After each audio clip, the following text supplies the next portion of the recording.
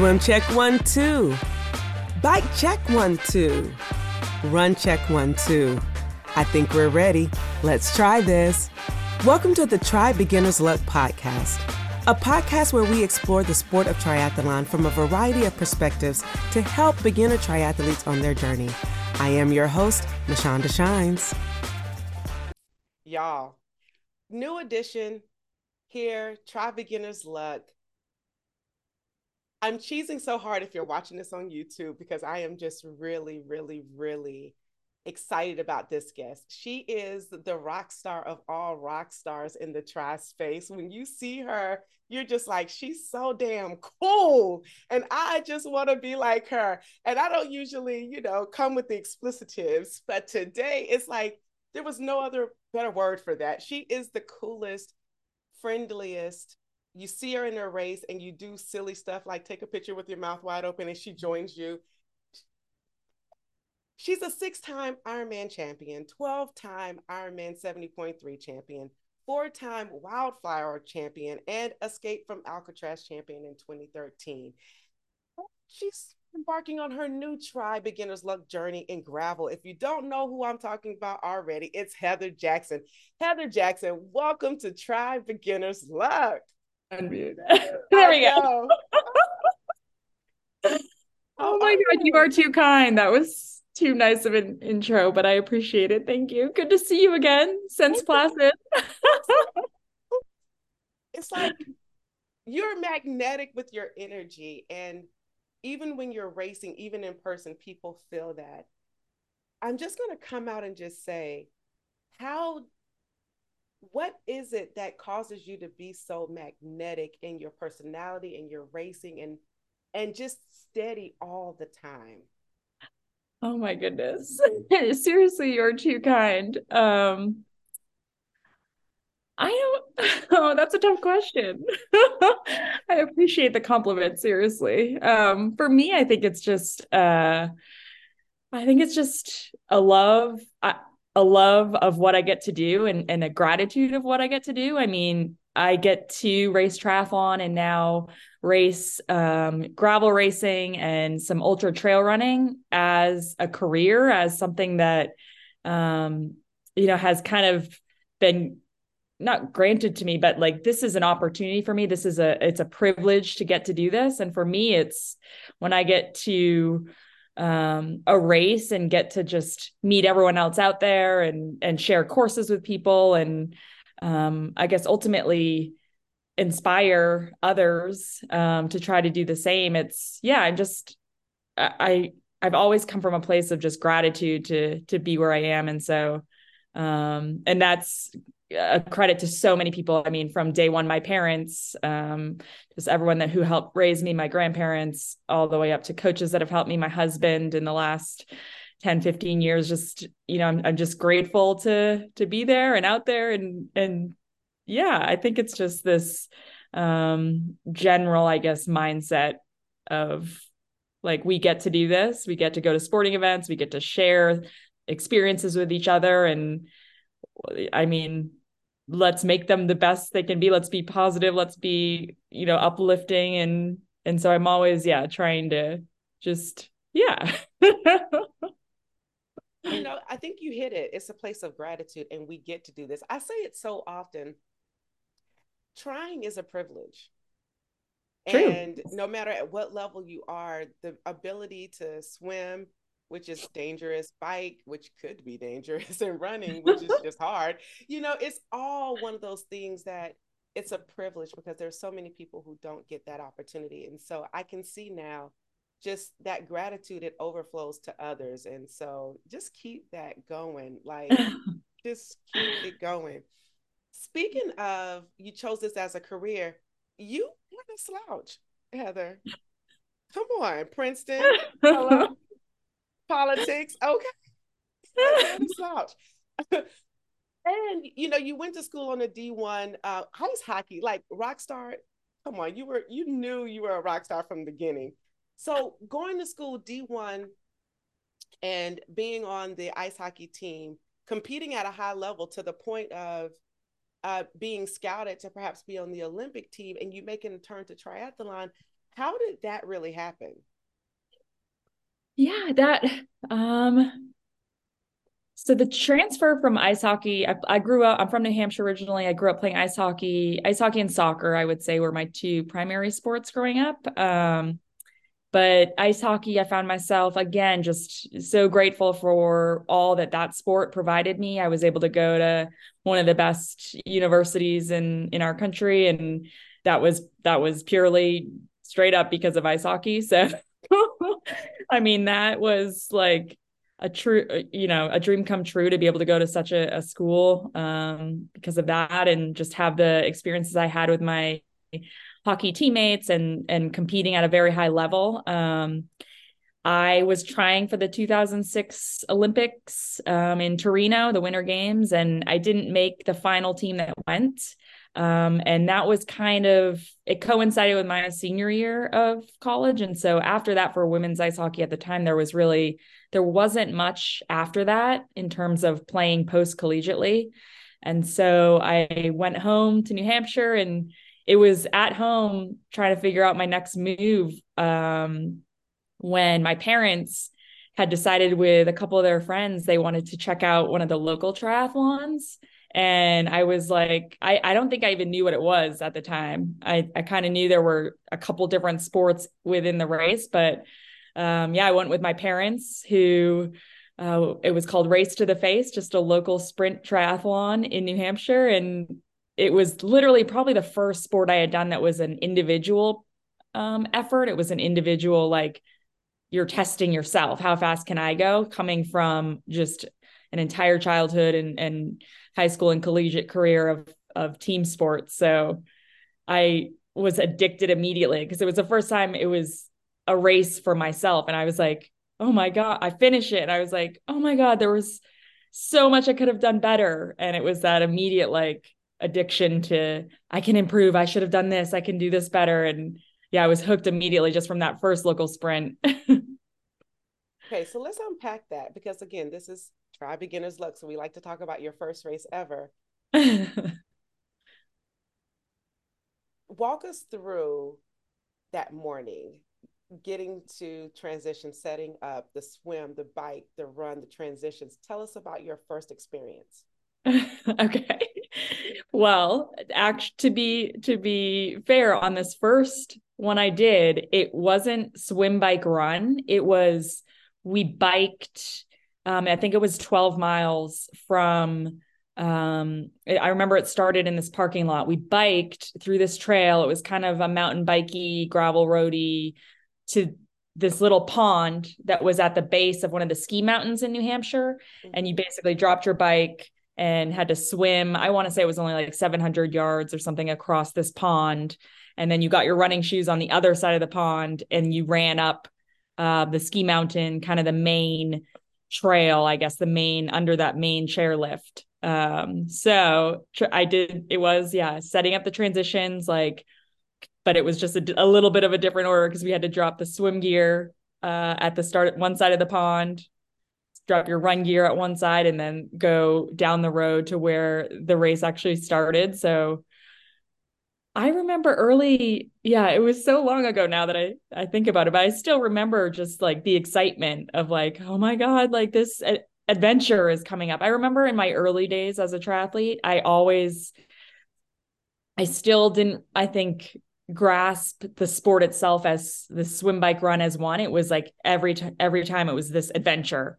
It's like, here we go. We're going to swim in this crazy place, bike over, whatever the course was, hills, different terrain, different areas. And then same with the run. It was more just this like fun adventure. And I still remember that from early days of like, okay. And those are some of my best memories of just, it's about having fun and about getting over this crazy, course with 3 different disciplines to do. But you're not a stranger to adventure. No, I love it. I don't know where that came from. I mean, I think growing up, just being from a super small town, kind of just a very small community that everyone, and it's this, that there was this massive world out there that I had always been just, yeah, wanted to go see and experience in any way I could. So Oh, I love it. So thank you, parents. Thank you, 100%. parents, for introducing Heather Jackson uh, to this sport. So you did your first race. You decided where you could make your strengths and adjustments. So your second race, what distance was that, and how did you make the adjustments? Did you get a coach? Like, how did you know to tweak and what to tweak to in order to improve? That's a good question. I don't think I got a coach immediately. I think I found another, I want to say I signed up for a half Ironman at the time. Well, no, I think they still had it recently. It was called Timberman 70.3, Okay. but up in New Hampshire, they don't have it anymore now. Again, it's kind of come back and forth a couple times, but I think I just went home and like researched, local triathlons, probably just a basic search. And then I do remember early on, like I used to get Triathlete magazine and I would like go online and look for the online training plans. And I think early on, I just followed one of those, to be perfectly honest. Online training plans work, coaches. Just put them out there online. Yeah, I mean, it's a basic layout that, you're just starting out, and just to have that structure and have the different key days for each of the three sports, it kind of lays that out for you. And I think you're just getting into it. For me, it was like, okay, perfect. Today, this is what I need to do. And it gave that structure. So it was this progressive, structured week towards the next one. That was really early on, I would say, because eventually I ended up getting a job. This was after graduation, teaching out in San Jose, California area. And so this would have been a couple months. Yeah. Sorry, I always like forget the timeline of events in that time frame of my life. But I drove cross country with my sister to start this teaching job that I got in September. And somewhere in there is where I had looked up online the local training groups in the San Jose area. So that was, I think, my next step as a beginner of like, okay, I'm moving to a new area. And I want to find, yeah, just the local training groups. Thank you. You were like textbook beginner. I'm here for it. Searching for your local group, finding your people, getting into a rhythm while you're teaching in San Jose. So you're you've gotten connected. So when did you know that, hey, this could be a thing for me? um, so I get connected. I think I was still young. I was 23, maybe 24. I was just out of college. I get connected with the local group and um, local swimming masters groups. I'm going to the masters swims every morning, going to there were Tuesday track workouts with the tri club. And there was a coach there. His name is Muddy Waters. He kind of ran that group, and I asked him to start coaching me. And I think I raced that first year. That would have been 2008, heading in, yeah, 2008 as an age grouper. And I had qualified for Kona as an age grouper at, which race was it? I forget now. I think Ironman Lake Placid, or I might have gotten a slot at Oceanside 70.3 in April, which Oceanside used to give out slots to Kona a long time ago, actually. So it was either one of those, and I went to Kona that year, 2008 as an age grouper. So I raced as, yeah, that 18 to 24 age group. And I would say, like, I would look at my times after races and compare them to the front ladies and look at the pros and what they were doing. And I could not swim, period. I was getting out of the water like so far back. Like literally my bike would be one of the last ones in transition. So the swim, I knew had a long way to go, but I had the biking legs from ice hockey. And so I think that's what kind of gave me confidence of like, okay, all is not lost. Like you're not a good swimmer, but you can bike. And then my run was okay at the time. So it was this like opportunity of so much improvement is possible basically in my head. And so that just really like, yeah, kept the motivation going to try to find these improvements. And I would, to your question, I think when I really was like, wow, I could give this a go was not until I met my now husband, Wadi, which happened that year. I was still an age grouper. And he came out on one of those local group rides in San Jose. He was up there for work and came out and we met. And yeah, we didn't start dating until the following year, 2009, but we stayed in touch.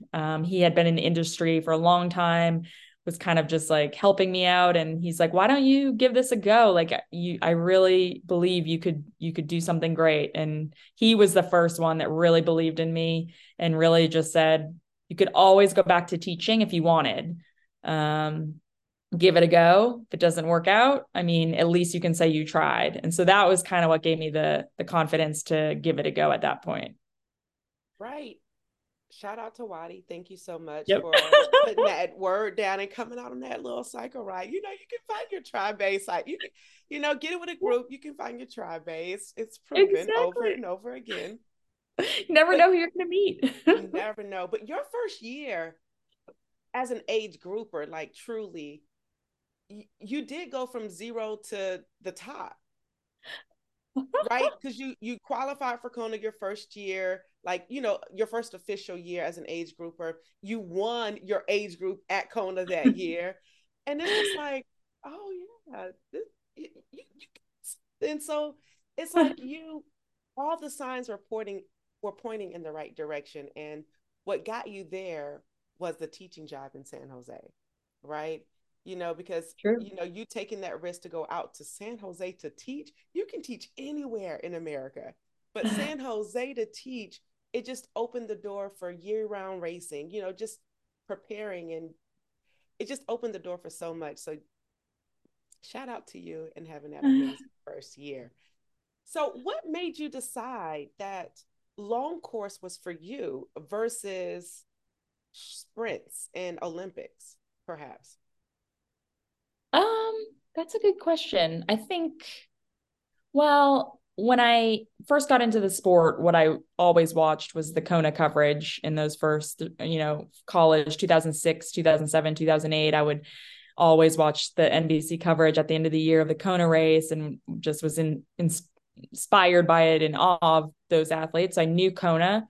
I obviously didn't grow up swimming. So for me, I think the ITU path and kind of those short drafting Olympic races was not going to really be my forte necessarily. Early on, though, although I raced a lot of half Ironmans, I didn't actually step up to the Ironman distance for a few years, but I was still doing a lot of the sprints, local sprints and Olympic distance races where I had moved at that point down to San Diego to be with Wadi. And there was a number of like the local, like the Encinitas sprint try, the Solana Beach sprint try. There was one down in Coronado. Like they had a great kind of sprint and Olympic local series. And I would still do those every weekend, just as training, but also just practice and getting out with the local community and doing those fun short distance events. So I would highly recommend, yeah, using those, especially any in your area. Just it's amazing practice. They're fun. People come out for them. And so yeah, I was doing those early on.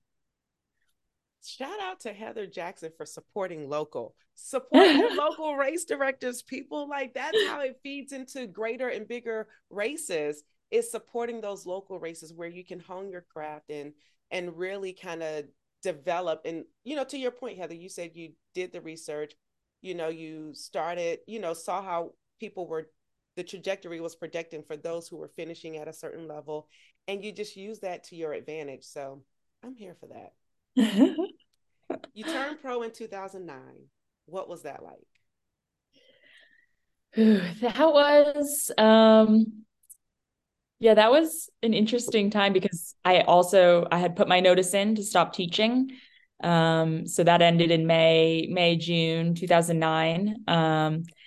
Fortunately with the teaching job, it was like a year-round salary type setup. And so I was still the year ran from September through the next summer, technically, because it obviously like the teaching year. So I was still going to get a paycheck June, July, and August, even though the teaching was done in May. So I knew I had like 3 months of like I was still going to be getting whatever a biweekly, somewhat. I was not like a big amount, but it was going to get me through 3 more months. So I kind of had that time frame of like, okay, here we go, Mm-hmm.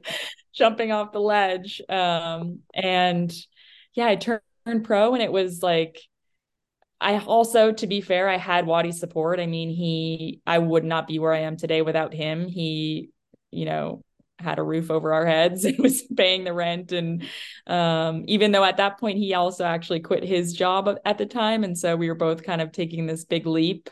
He had some savings as well, not a ton. So we were both kind of like, not do or die, but it was like, okay, we got to try to make this work together, but we also knew we had each other and we were happy, and it was like, okay, let's give it a go and see. And I do remember those first couple of years, like 2010, 2011, it was like I would go and I think I got a couple like fourth places or fifth places, and at the time it was maybe $2,000 or $3,000 for fourth place at some of these, and I'm like, oh my god, $3,000, perfect, that's like 2 months rent, like we're good.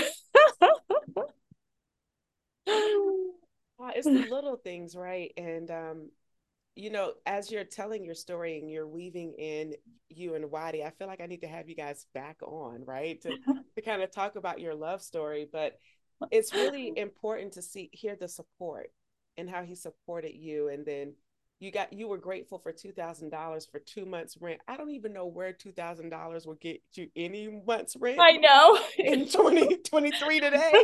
So the Seriously. fact that you were able to experience that, and I'm sure while racing, sometimes you had to, because that was in the beginning phases where it wasn't probably as what's the word I want to use? It's not as the sponsorships probably weren't as massive as they are now for you. And so you really had to plan, you had to budget. And so I'm sure that was a stressor when you were trying to race. How did you remain calm and still race to the best of your ability with stressors of maybe a financial stressors, right? Right. Yeah, definitely. I mean, I think I do remember, and I share this as an example just because um, I remember, again, full credit to Wadi for always like trying to take that stress off of me by saying, like, we're not doing, like, we are doing this for the money in the sense that it's a career path. And obviously we have to make money somehow. But at the same time, when it came down to race day, he was always like, anytime I was going to a race, like, oh my gosh, I could maybe make money here. Like the field isn't as deep, or this course is going to be perfect for me. I think I could do well at this one. Like anytime we went in with that mindset ahead of it, it always backfired. I had the worst races I've ever had. When you take that off and you're not racing for that, you're racing truly to like test yourself, to have fun, to be out there in that place of gratitude that I mentioned earlier. That is when I would get the best races out of myself. So I think it was always clearing that from the mind pre-race of like, yes, it is my job, and that's ideally a good day will present, another couple months rent for us, but not going in with that being the purpose was a huge thing for me in my racing mentality, and just, yeah, pre-race. So that was always, and Wadi was so good at taking that off. Like even on the days when I didn't do well and I walked away with nothing and we had actually cost money to go to these events, it was like, it's okay.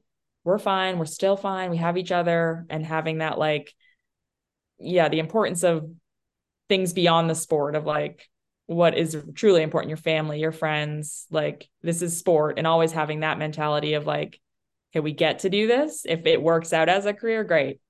That would be awesome. But not putting that kind of like stress and focus on it.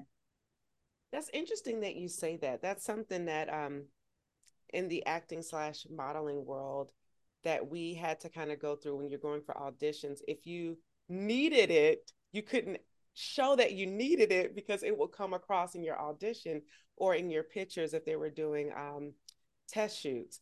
And That's so interesting.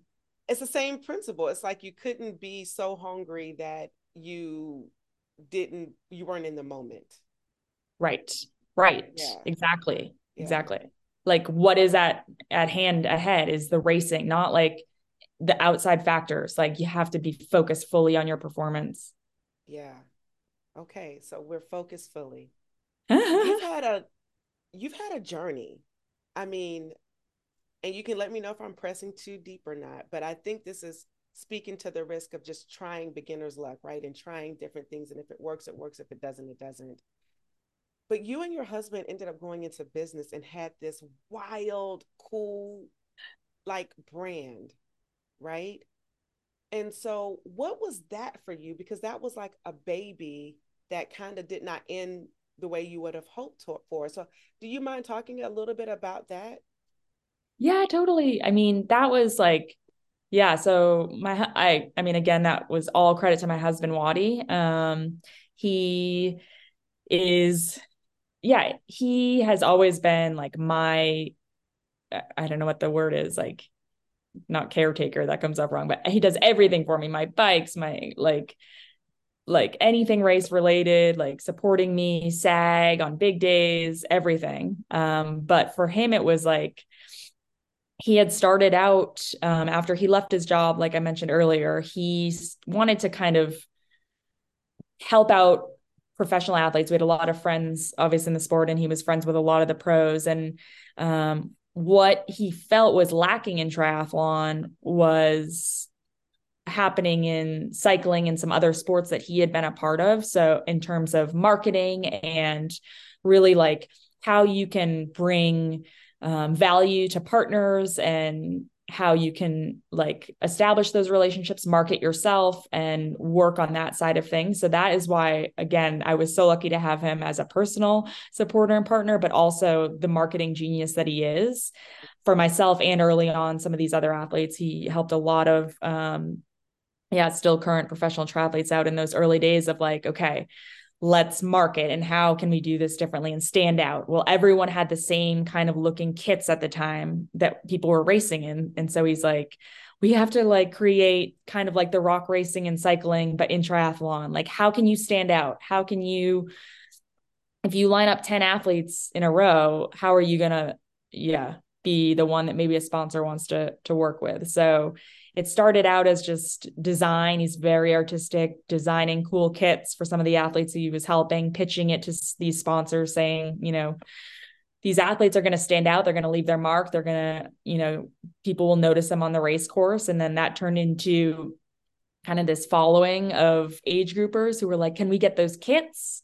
Can we get those hats and tees? And it started this like, people wanted to wear the same things we were racing in, meaning a couple of the pros on course. And so it just, early on, we started this team that just was going to race in the same kits we were in. And it started very grassroots, small, and it was crazy. We were and continue to be blown away by the support we received, just of people who were like, that's so sick, we want to be a part of it. And it grew into this team. And the brand ended up like, we ended up finding a partner at the time who ended up is the partner that we had a falling out with when COVID hit.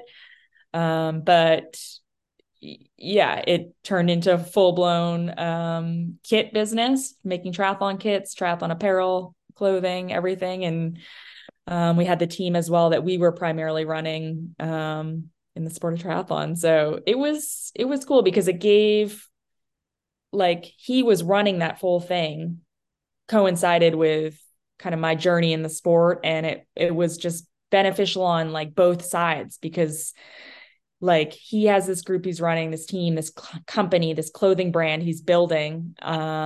I was able to race, and I had the support of that team on course. Like I had all these athletes cheering for me and racing in the same kit. And as a professional out there, when it's such like an individual sport and you need to be pushing as hard as you can, felt lifted by so many of these athletes who were supporting us, cheering on course, wearing the same kit I was in. So yeah, amazing. It was this kind of symbiotic thing that just, I attribute that team and all the athletes on it and everyone who has supported Wadi and I to a lot of the, I guess, success I had in triathlon, just having that support from everyone. So yeah.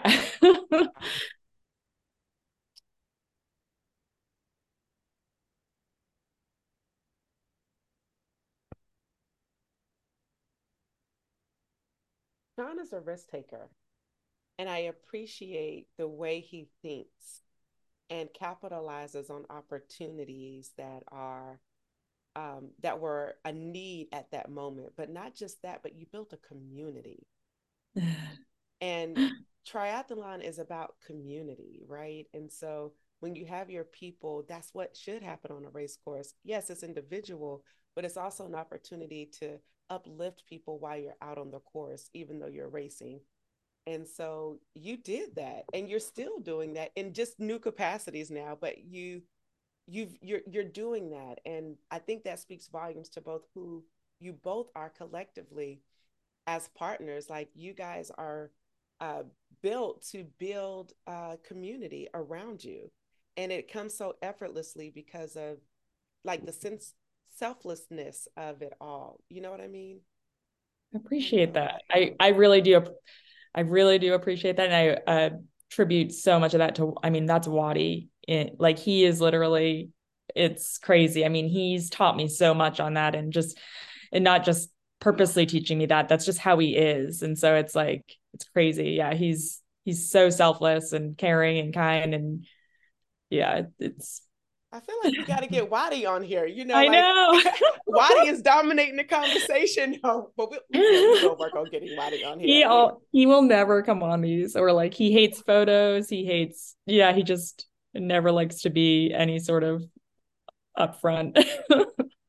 I try. We'll figure out a way. I'm Yeah. persuasive. I'm Yeah. persuasive. We'll see. We said it here first on Trial Beginners. Like we'll figure out a way. All right. um, your style is aggressive, right? And so many would uh I won't say criticize you for your style, but it just didn't match the style of a long distance endurance racer. So, what would you say to that? And how would you encourage someone who may have a similar style to keep going when their coaches are trying to change that style? Ew, that's a good question. I I mean, think see what I do. so good. For me, I think it's always been like you have to be who you are anytime you try to be something else. I mean, I think it will come off very clearly as inauthentic and not, yeah, I guess my advice or my note on that would just be who you are. I mean, it's so important in this world to just, yeah, be able to express. Yeah, I'm not, I'm not speaking clearly on it, but yeah, be who you are. I mean, and don't be afraid to be that no matter what, especially in this world today. I mean, so much social media, everything's out there. Everything is constantly being judged. There's photos. Every second of every day you could find new photos, and hopefully those come off as like inspirational to be yourself versus like, oh, I should be this way or that way because other people are. It's like, don't be afraid to just be who you are at your core. Hashtag wisdom, be who you are at your core, no matter what. Like, coaches are there to guide you, but your style and who you are is what's going to get you to the finish line and get you to ultimately that victory. Yeah, I Yes. think a lot of people don't listen to their intuition enough. Like, listen to your gut. I mean, if you're struggling against something or some advice, or if you have a workout you're supposed to do and you just know that it's not like either going to be useful, or just go with your gut. I mean, so many times you don't listen to it and can look back and be like, oh, I should have just, I knew deep down, but I just pushed that little bit more. I did this when I shouldn't have, or yeah, just trust your intuition. Bam. Speaking of trusting your intuition, it's race season. Racing, I'm sure you've had the highs and the lows. Let's talk about some of the low moments and how did you deal with the low moments of racing at a high level? Ooh, yeah. It's definitely tough, especially racing at a high level where you put so much into one day, um, into whether it's one Ironman or, I mean, most years of my career, I would focus on one Ironman prior to Kona, like a Lake Placid, and put everything towards that day, before switching that same mindset towards Kona a few months later. And so it's, you put everything towards something, and everyone does that when they set a goal. If whatever race you sign up for, you're all in for this one event coming up, and you're doing everything you can to focus on that and be as ready and at your absolute best for that one day. And so when it doesn't go well, yeah, it can be heartbreaking. It's like, wow, that was a waste of the last 7 months, or it's so easy to go there of like, and that's why I guess, I don't know if it comes with age, my time in the sport, it's really about, for me now, like every single day is this gift to be working towards a goal. So I have this hard workout that's going to help me get ready for that goal. My ultimate goal is X, say, for an example, Kona. Like, that is the goal, but I need to be enjoying today, like this very moment, this workout I get to do right now, because this is life that you are living every single day. And for so many years, my life was about one day in October, and that was my whole year. And all of a sudden, 8 years of my life has gone by. And it's like, I have these moments I remember, but now I'm just living more and more in the moment of, you need to enjoy, it's cliche, enjoy the journey, but it's so important because it's not about that race day itself. It's about right now, like that workout you're going to do in the morning with your swim group, that those miles you'll run later with friends, or on your own, whatever it might be, but enjoying those efforts you're putting in, and that part of working towards a goal versus that day, that could go either way. And to the question of the highs and the lows, like the days that go bad, it's or not as you would have liked, are yeah, they're so tough. It's kind of this, I mean, Kona this year, I had a tough one. I got sick on the flight over. And I just, yeah, had not a solid race day, and it was devastating. It was like, wow, this is not what I had planned the year about. But that being said, I was able to look back on some of the memories. I did a lot of my training with Paula Finley, one of my good friends, and those moments, I'll remember those workouts I did with her, chasing her on the bike, doing mile reps with her, and Eric, running with him. We did this crazy run up Mount Bachelor. I mean, these are the moments I'll remember despite that one race not going well. So you need to have those moments on the way towards the goal you're working towards. I think that's fair. And I think we do get, sometimes you can get lost in the journey because of that one moment. And that one moment doesn't define you. It's just that one moment. And so thank you for sharing that. Now, going to the high, the mountaintop experiences, tell us about what those feel like. You know, when you've won the race, the overall champion of a race, what is that like, and how do you ground yourself so that you can then make it repeatable for the next race? Also good. I mean, the highs are obviously incredible, and that's what we're chasing. Like, for me, I mean, being that the first one down a finish chute where you're running towards the finishing tape, and you know you get to break it right now. And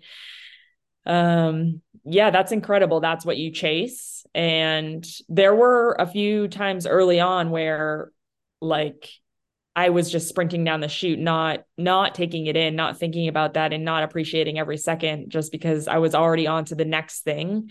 And so I think, yeah, definitely celebrating those highs, but also knowing, similar to the lows. I mean, it's just a moment. It doesn't define you. It's not all of a sudden you're, yeah, this different person at the end of the day. We're all still human. We're still the same people, no matter if we lose or we win. So breaking the tape, I think it's important to celebrate, and it's great. You worked towards that goal and accomplished it, but it also is like, it doesn't change who you are, and you're not, yeah, suddenly on this high mountaintop above others or any different. It's like, it's a result at a race on that one day. So just keeping that in mind and moving towards the next one, because even winning a race or having a good race, hitting your goals, there were probably other things still there that you're like, oh, I could have done that better.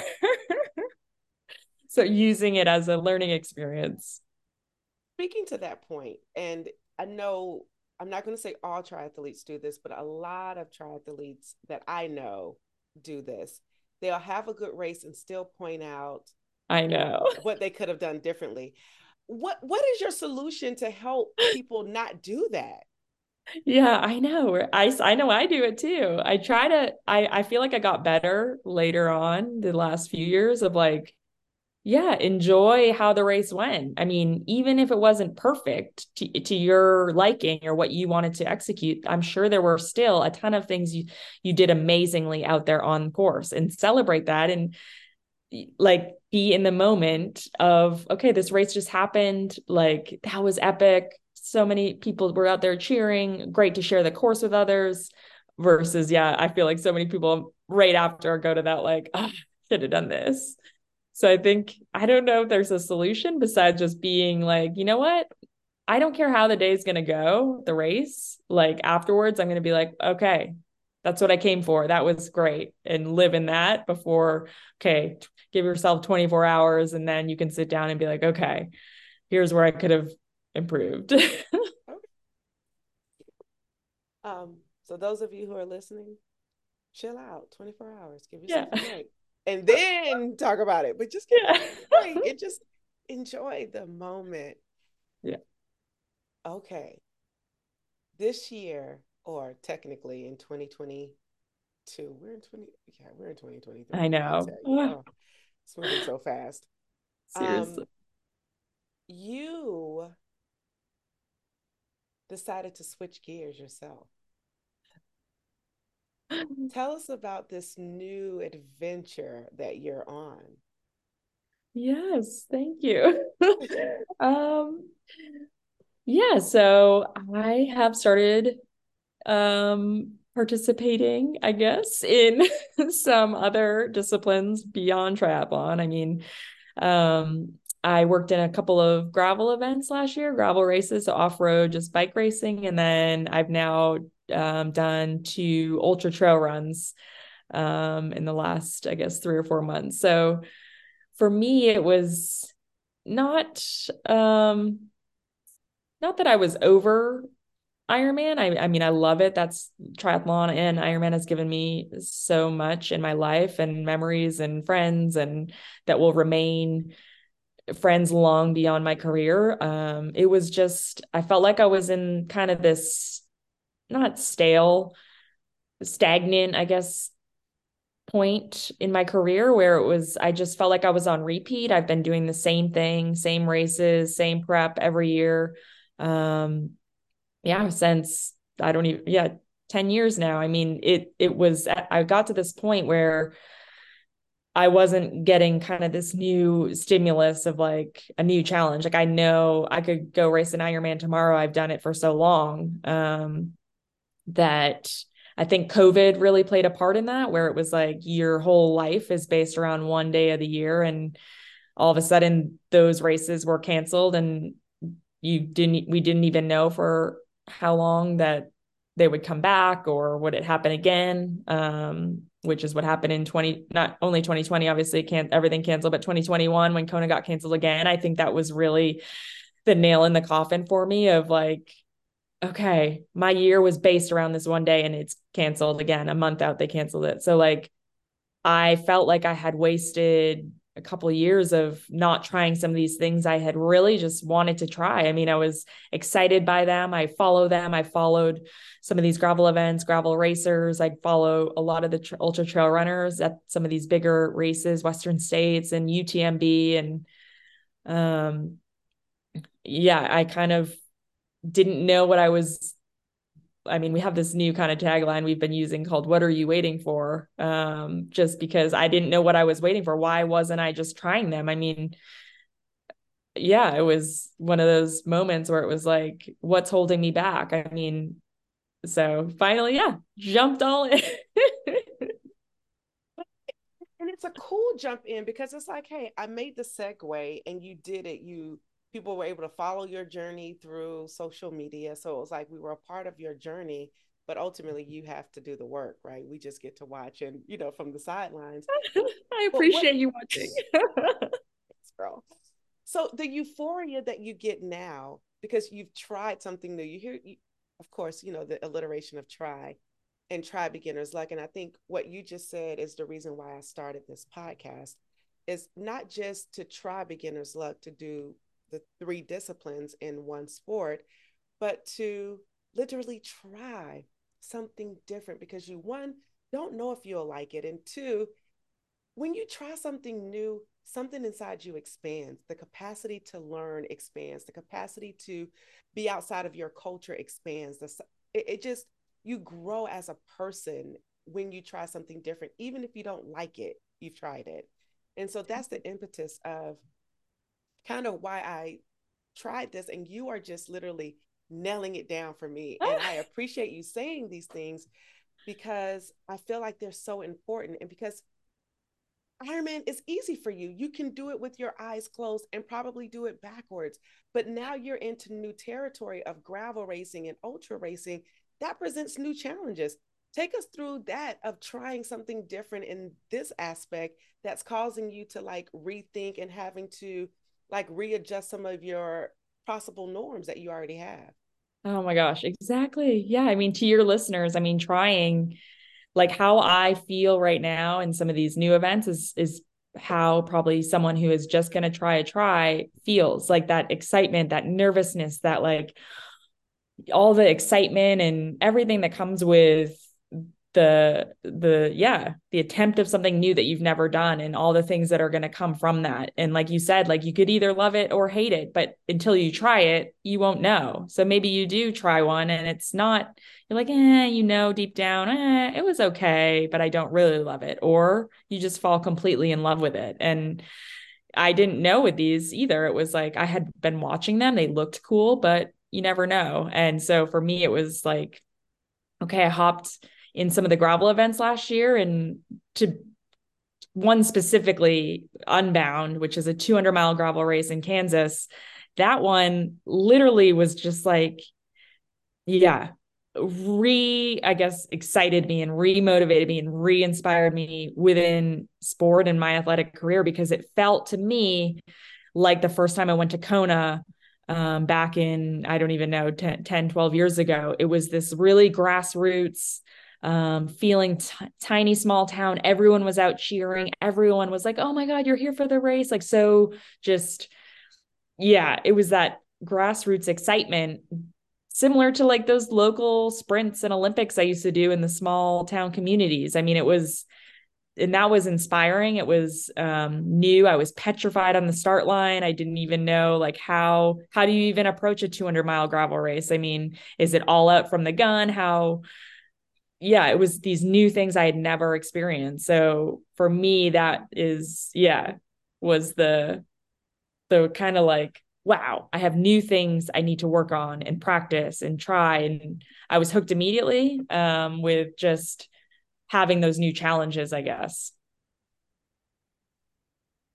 New challenges. So what is next then? Okay, you're in this space. What are your new goals with gravel and ultra running? Well, I have some big goals this year, Okay. whether those are premature or not, but I mean, the big goal for me for gravel is Unbound again. Just I think that race, I fell in love with it last year. I think the distance and the type of course it is something that excites me and is something that I could really just try to do well at that one. And so that one is June 3rd. There's a new, well, it's in the second year, but there's a full gravel series that it's called the Lifetime Grand Prix, and it's 7 events, and you had to apply to get in. And I was able to get an entry, so I'm one of 30 women and 30 men in this series. So it's 7 races throughout the year. So I'm participating in that overall series, and Unbound is one of those 7 races. So that's kind of my gravel race schedule plus a couple others, but within that series, Unbound is my main primary goal I'm targeting, kind of like I target Kona every year on the gravel side. And then I just recently confirmed my starting spot at Western States 100-mile race, which is kind of like the Kona of ultra trail. So those are the 2 big events in June. Well, yes, wow. Like, okay, yes, I'm excited for you. Let me pipe down a bit. Because I hear that Western States is one of the most prestigious 100-milers in the United States. And so, what an amazing place and venue. It's like you replaced Kona with 2 other major events, which also brings the spotlight to those to that race, to those races. That's what I want to say, to those races. And so I just love how you are just moving forward and doing things only the way Heather Jackson could. Bam. That's it. Only the way you could. Now let's talk about your adorable pup, Stevie. Oh, yes. He steals the show everywhere. Is he still napping? Mm-hmm. Okay, we don't want to wake him up then. Okay. I could, but we'll wake him up at the end so that everyone can see him at the end. Okay. You started a whole Instagram page for him. You are like, how do you manage your celebrity? To be fair, Waddy runs that. So all those posts that are hilarious, that is all him. Waddy, I need you to hear this. If you will listen, I can have you on the podcast and we can do cameras off, but we got to make this happen. We got to make this happen. Okay. No, he's so funny. In December, I went to the pool. I went somewhere for training and I came home. I'm like, what have you been up to? And he's like, oh, I've just been working. And then I went on Instagram and there was like a new Stevie reel that was like this rap video. Like, how long did that take you? Oh my gosh. He's just a budding creative who is just using his gifts and talents. I'm getting him on. What I say comes to life. So you tell him what I say, okay? Yes. This is all in here. I am not editing this out. Perfect. Wow. Heather, you are a rock star. And I think you mentioned that when you talked about like when you guys were designing your the kits. Mm-hmm. How can someone get to your level of cool? Like, how do you maintain cool? Like, because you are always fly. Like, no matter what you're doing, you do it in such a way. So the people want to know, how do we get Heather Jackson cool status? Let us know. Oh my God, you are too kind. Seriously. No, but it's real. Like, we had like a little text chain in our group. They're like, we just want to know how we can be cool like Heather Jackson. Oh my God. Oh, everyone's cool. You're just everyone be yourself. That's cool. That's such a lame answer, but fine, we'll take it because she's not going to tell us. Like, we need to go get like pixie cuts, cool, wild. Or for me, in my case, have a good afro, get your afro shaved. You're cool. I'm not wearing my wig, what I'm saying? No, I mean, to be fair, well, one, my husband, again, back to Waddy, is cool. And so he's very stylish and he's always like, oh, you should wear this or that, or this is cute. Like, he's so stylish. So I got any style from him 100%. I also love pink. And so I always am like, okay, what is Pink wearing? What is she like? What is she looking like? So I will also give her credit here. If Have you I ever ever met meet her Pink? one day. Oh, No, you I've haven't met her. Let me call some people. Hey, Pink, what's up? I need you to meet my girl. I got you. I got you. look We're me gonna make up. that happen. We're gonna make that happen. Wow, you are like and that's interesting, like from a tri-celebrity to a rock star celebrity, like that has to be a meeting. I believe that will be like, yeah, I that wouldn't be that able to will talk. I would just be like, kind of like how I was when we first started, like, oh my God, stop. It's just me. right, all right, we're going off the rails here, but this is so good. Give me words of wisdom for someone who is listening to this who hasn't made the step to want to try. What would you say to them right now? What are you waiting for? That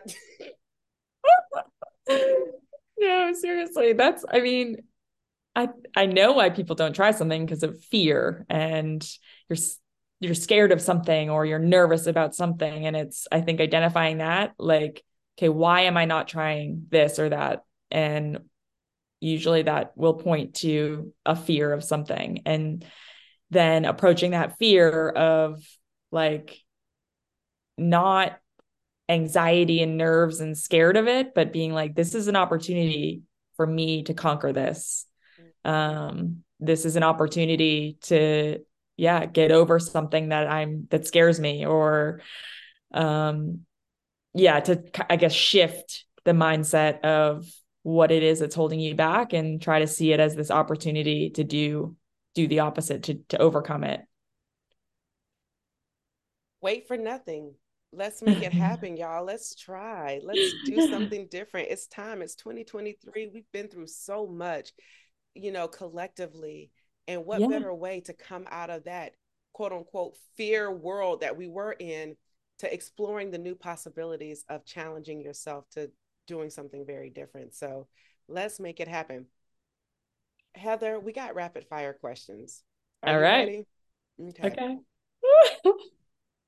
What's your favorite Pretty Woman scene? Ooh, when she's in the tub with the headphones on singing Prince. Yes.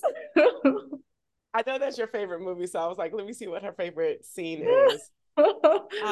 You have a lot of cool tattoos. Do you have traditions around getting tattoos? Usually the tattoos I have come from like an event or something that's happened in my life. So like the first one I got, I have 8 sparrows across my chest. Mm-hmm. And it was my Nana passed who basically helped raise me.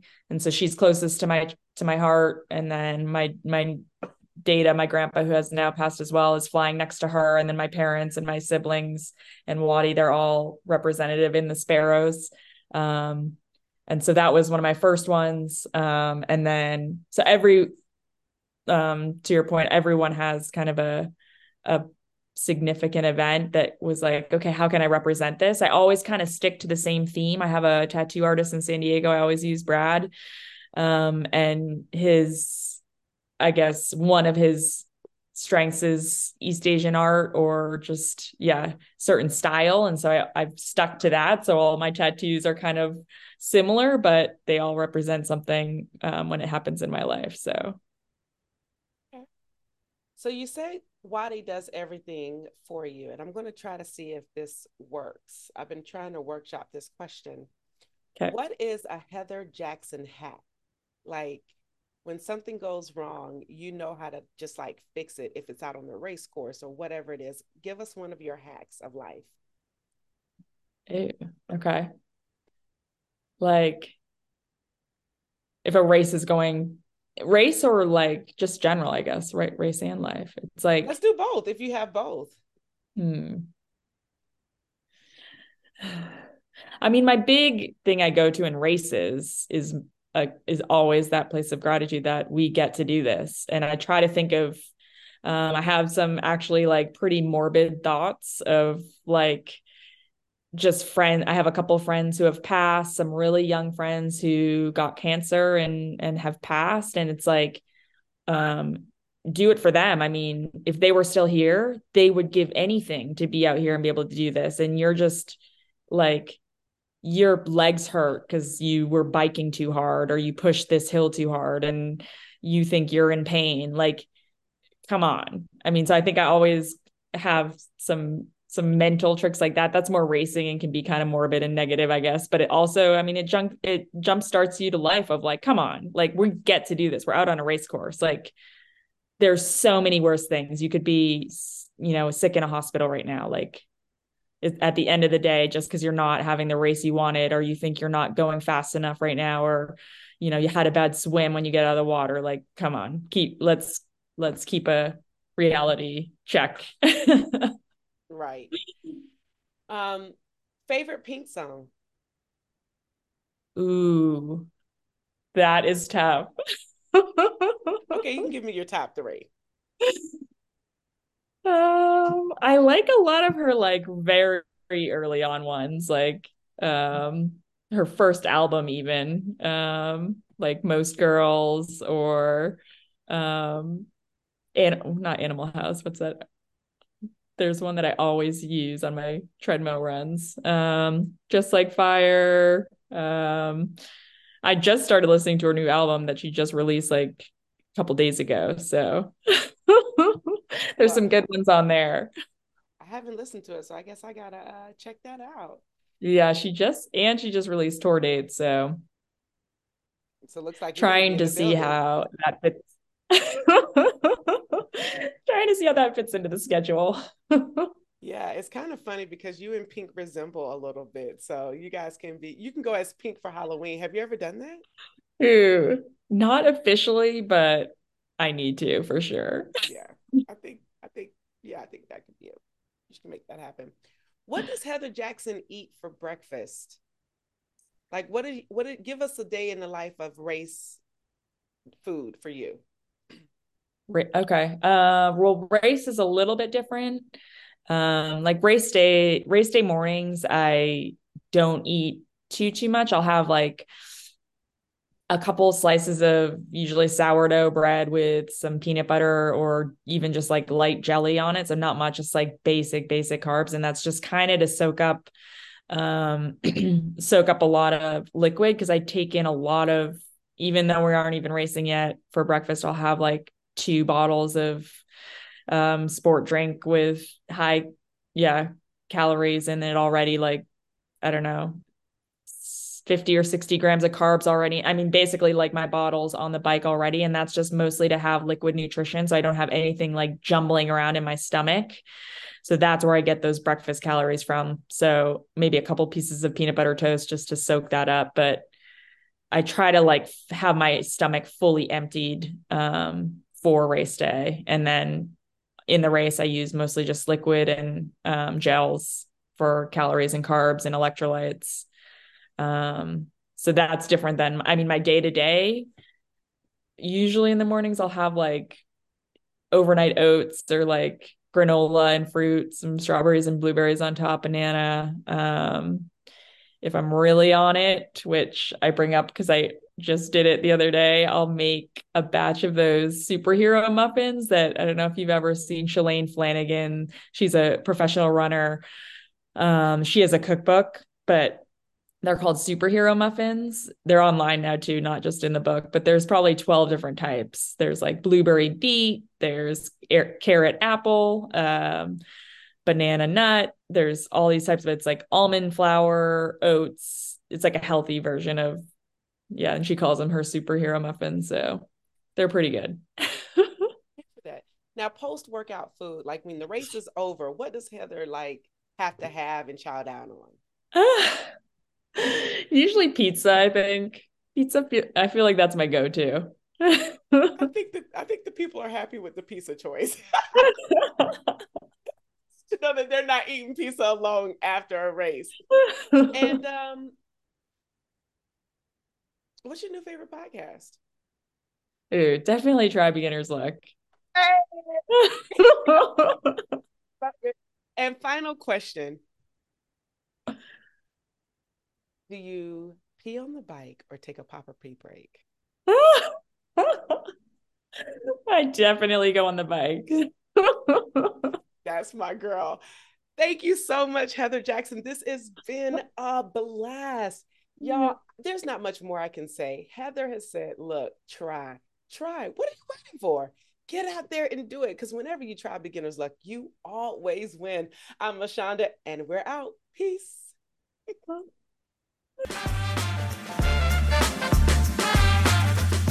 Thank you for tuning in and listening to this episode. We need your help so we can continue to try at TBL. So for more information on where you can find and subscribe to this podcast, visit www.trybeginnersluck.com. And don't forget, whenever you try beginner's luck, you always win.